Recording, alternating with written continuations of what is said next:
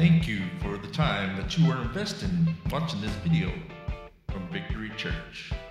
We hope that you will enjoy it. Hello friend, thank you so much for watching. This is our Bible study of the Bible timeline. Today we are reading a beautiful passage of the scripture, and the title of the lesson is Bad Guys. So this is my wife Tracy. How are you doing? Doing great. Awesome. So maybe you can share with our friends what is the lesson number and the reading, etc. We are reading Genesis 42 and the lesson number is 81. All right. So this is a long chapter, so Tracy is going to read, and after that we will go to the discussion. Okay. During the famine in Canaan, Jacob learned that there was grain in Egypt. So he said to his sons, "Why are you sitting here doing nothing? I have heard that there is grain for sale in Egypt. Go there and buy grain for us so that we will live and not die." So 10 of Joseph's brothers went to Egypt to buy grain. Jacob did not send Benjamin. Benjamin was Joseph's only full brother. Jacob was afraid that something bad might happen to Benjamin. The famine was very bad in Canaan, so there were many people from Canaan who went to Egypt to buy grain. Among them were the sons of Israel. Joseph was the governor of Egypt at the time. He was the one who checked the sale of grain to people who came to Egypt to buy it. Joseph's brothers came to him and bowed before him. Joseph saw his brothers and recognized them, but he acted like he didn't know them. He was rude when he spoke to them. He said, "Where do you come from?" The brothers answered, "We have come from the land of Canaan to buy food." Joseph recognized his brothers, but they did not know who he was.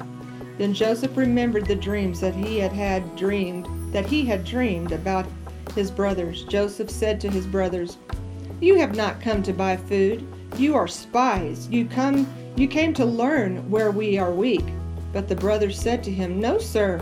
We come as your servants. We have come only to buy food. We are all brothers. We all have the same father. We are honest men. We have come only to buy food." Then Joseph said to them, "No, you have come to spy on us." And the brothers said, "No, sir, we came as servants from Canaan. We are all brothers, sons of the same father. There were 12 brothers in our family. Our youngest brother is still at home with our father, and the other brother died a long time ago." But Joseph said to them, "No, I can see that I am right. You are spies, but I will let you prove that you are telling the truth. In the name of Pharaoh, I swear that I will not let you go until your youngest brother comes here. One of you must go back to get your youngest brother, while the rest of you stay here in prison. Then we can prove whether you are telling the truth or not. If you are not telling the truth, then by Pharaoh I swear that you are spies." Then Joseph put them all in prison for 3 days. After 3 days, Joseph said to them, "I am a God-fearing man. Do this, and I will let you live. If you are honest men, one of your brothers can stay here in prison, and the others can go and carry grain back to your people. But then you must bring your youngest brother back here to me. Then I will know that you are telling the truth, and you will not have to die." The brothers agreed to this. They said to each other, "We are being punished for the bad thing that we did to our younger brother Joseph. We saw the trouble he was in. He begged us to save him, but we refused to listen. So now we are in trouble." Then Reuben said to them, "I told you not to do anything bad to that boy, but you refused to listen to me. Now we are being punished for his death." Joseph was using an interpreter to talk to his brothers, so the brothers did not know that he understood their language.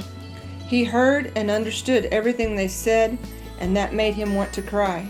So he turned away and left the room. When he came back, he took one of the brothers, Simeon, and tied him up while the others watched. Joseph told the servants to fill the bags with grain. The brothers had given Joseph the money for the grain, but he didn't keep the money. He put the money in their bags of grain. Then he gave them what they would need for their trip back home. So the brothers put the grain on their donkeys and left. That night, the brothers stopped at a place to spend the night.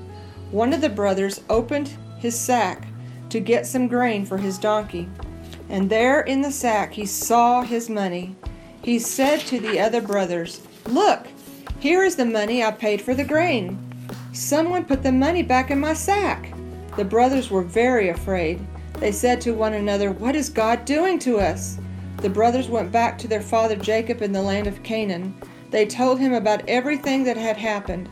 They said, "The governor of that country spoke rudely to us. He thought that we were spies. We told him, 'We are honest men, not spies. There are 12 of us brothers, all from the same father, but one of our brothers is no longer living, and the youngest is still at home with our father in Canaan.' Then the governor of that country said to us, 'Here is a way to prove that you are honest men. Leave one of your brothers here with me. Take your grain back to your families. Bring your youngest brother to me. Then I will know if you are honest men or if you were sent from an army to destroy us. If you are telling the truth, I will give your brother back to you. I will give him to you, and you will be free to buy grain in our country.' Then the brothers started taking the grain out of their sacks, and every brother found his bag of money in his sack of grain. When the brothers and their father saw the money, they were afraid. Jacob said to them, 'Do you want me to lose all my children? Joseph is gone, Simeon is gone, and now you want to take Benjamin away too?' But Reuben said to his father, 'Father, you may kill my 2 sons if I don't bring Benjamin back to you. Trust me, I will bring him back to you.' But Jacob said, 'I will not let Benjamin go with you. His brother is dead, and he is the only son left from my wife Rachel. It would kill me if anything happened to him during the trip to Egypt. You would send me to the grave, a very sad old man.'" Thank you. I was thinking that years ago, it was very common that our parents or grandparents were reading stories to us exactly before going to bed. I just thought about it. You know why? Because in these days, that's not common. In these days, what parents do is they give an iPad or an iPhone or a tablet, an Android to the kid to watch videos. And nobody is reading out loud anymore, and much less no one is listening to stories. Isn't it interesting? But the truth is, when you are listening to story, and it's such an interesting story like this one, you really can make your mind dream and picture those things if you want to. Of course, it's not for everyone. Not everyone has that level of imagination or creativity. But let me tell you quickly, in a condensed way, what happened here in this chapter of the book of Genesis. This is the story when Joseph is already the second after Pharaoh. Joseph is the leader of Egypt, and he already knows what about the famine. So he has the grain. Now, in this part of Canaan where his dad and his siblings live, they didn't have enough food. So, 2 different locations. There is a famine, one has the food and the others do not. And those that do not have the food are precisely those who sold him as a slave. And this is why we call this lesson the bad guys. Because those guys were bad guys. Yeah. What kind of person will sell his own brother? You tell me. What kind of individual will sell his own brother? Leave him for dead in a well and then sell him as a slave. And come back to their own father and lie about it and bring a coat covered with some animal's blood. Your son has died. What kind of people would do that? Bad guys. You see, they don't have any conscience. Now here we find at the beginning of the chapter that is Jacob, the father, who is concerned. Concerned about what? About food, basic needs. And while he is concerned, he finds his sons, all of them doing nothing. And I'm talking about guys with wives and children. What kind of irresponsibility is that? And I want you to see that bad guys, they are irresponsible. They are. They don't care for the rest. They don't care if the kids are going to have something to eat or not. They don't care if the wives have to go and fight to get extra money to pay the bills. They don't care. That's the nature of bad guys. And it is sad. But Jacob was the one telling them, guys, you gotta do something about it. Now, you know what is interesting to me? When I put together two other passages of the scripture, one is a quote from the Lord Jesus Christ. In John chapter 10, verse 10, he said, the thief has come just to do three things. Steal, kill, and destroy. Steal, kill, and destroy. Watch this. He said, the thief, talking about Satan, he came to do these three things. I want you to remember these things. Steal, kill, and destroy, because behind every killing, destruction, every disaster is Satan. That's interesting. I want you to keep that in mind. The thief has come to kill, steal, and destroy. Watch that. And he said, the Lord Jesus said, but I came to give you life, and an abundant life. And that is what the Lord wants to give you, an abundant life. Life everlasting. A life that includes everything you need, the spiritual life and also the material life, because that is the plan of God for your life, that you will have everything you need. The Lord doesn't want you to be lacking of anything. No. He doesn't enjoy seeing his children struggling and suffering. He doesn't enjoy that. He wants us to have whatever we need, and that is the Lord's desire. But the thief has three functions. We just read it, John 10:10. Steal, kill, and destroy. But now there is another quote, and I'm going to let Tracy read it out of our notes. It's in the book of Proverbs. And what this Proverbs 18:9 says, one who is slack in his work is brother to one who destroys. Brother to one who destroys. Who is the destroyer? Satan. I want you to see the connection between irresponsibility and evil, because it's true. For instance, imagine somebody that is not taking good care of a vehicle, and they are going to take off on a trip, and there is an accident because of the lack of maintenance, because the vehicle is not well taken care of. Irresponsibility will take you to death. Example. If somebody is not taking good care of a checking account, and then there are so many drafts and checks bouncing, extra fees, all that destruction is the result of somebody that is not being careful. And on I can keep on going with giving you examples of how irresponsible people are acting like Satan, just destroying, killing. It's a disaster. And that is exactly the main point that I want to talk to you today in regards of bad guys. Bad guys are irresponsible, and they are a source of destruction. Are you one of those? I hope you are not. I hope you are one of the good guys, which is responsible, serious, you take good care of your things.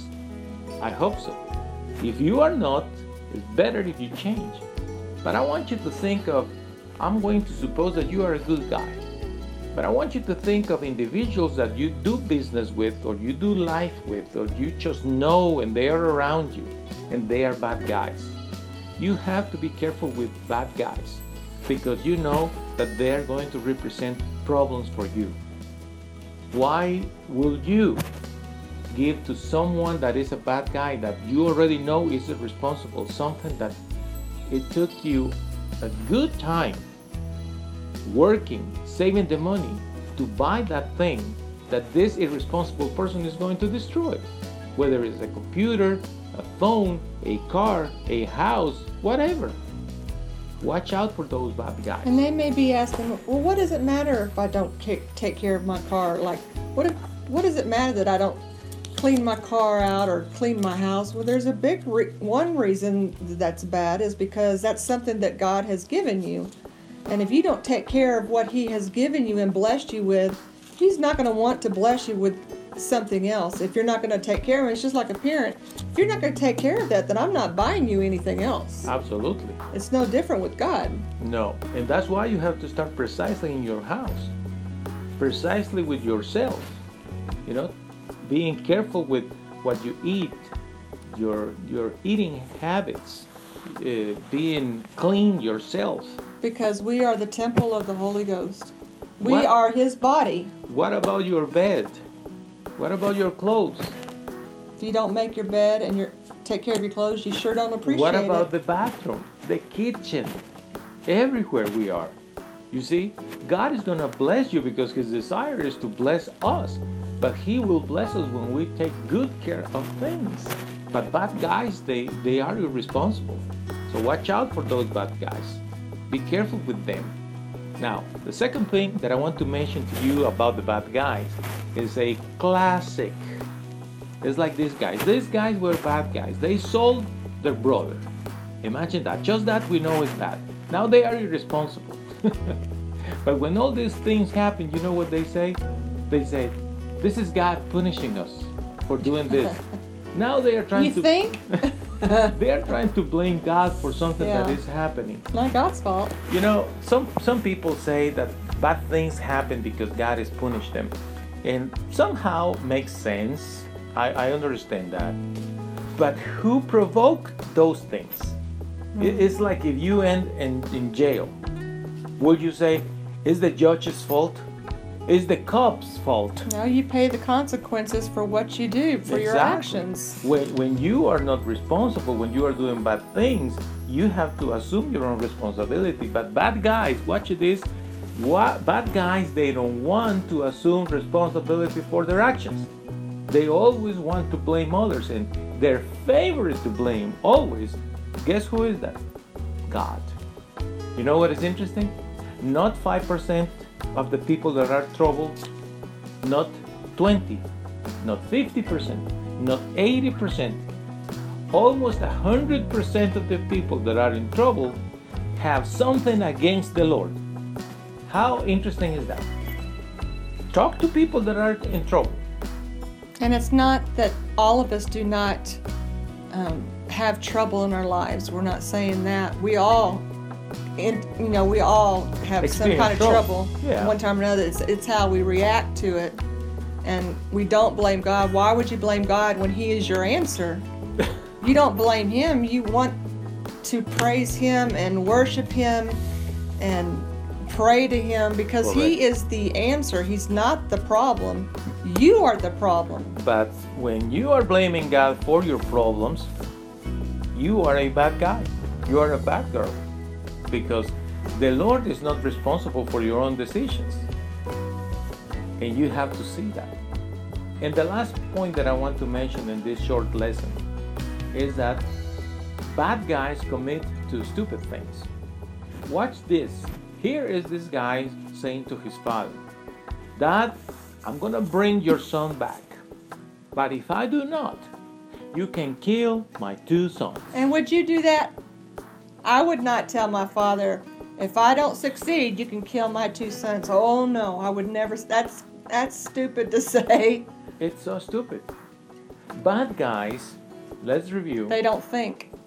First of all, the first thing, they are irresponsible.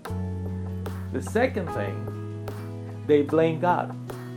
And the third thing, they are going to commit to stupid things. They are going to say, I'm going to do this, I'm going to do that. And it's so stupid. It's not going to be possible to do certain things that they do or they say they will do. So today I want you to be aware of bad people around you. They are everywhere. So if you ask me, what do you do when you are dealing with bad guys? Well, honestly, I try to keep them at the distance.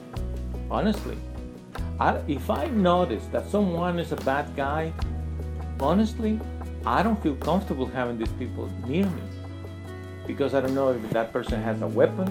I don't know if that person is on drugs, high, drunk. I don't know if that person is demon possessed. I don't know if this person is connected with other bunch of criminals. I'm concerned about my own family. about my own life. So when I am seeing that there is a bad guy out there, I'm careful with them. I try to keep them to the distance. That's number one thing. Now, when you are doing business or working, buying things or going places, and you see a bad guy there, or you recognize someone as a bad person, you cannot keep it at the distance. Well, if you have to deal with certain people, one thing that I suggest you is always do your business in writing with whoever you do business. It's just wisdom. Because when you are dealing with bad guys, they will tell you, give me 10 and it's yours. And then you give them the 10 and the person says, no, I said 10 now and 10 later. They will not fulfill their word. But if you put it in writing, at least you have something to fight with. And that is what I wanted to share with you today. You have to be careful with bad guys out there. You notice, according with what we just read this afternoon, this time with you, they are irresponsible, they blame God, and they commit to stupid things. Watch out for those bad guys. Be careful in your businesses. Take care of yourself, take care of your family, trust in God. And remember this, when you seek first the kingdom of the Lord, everything else that you need will be added to you.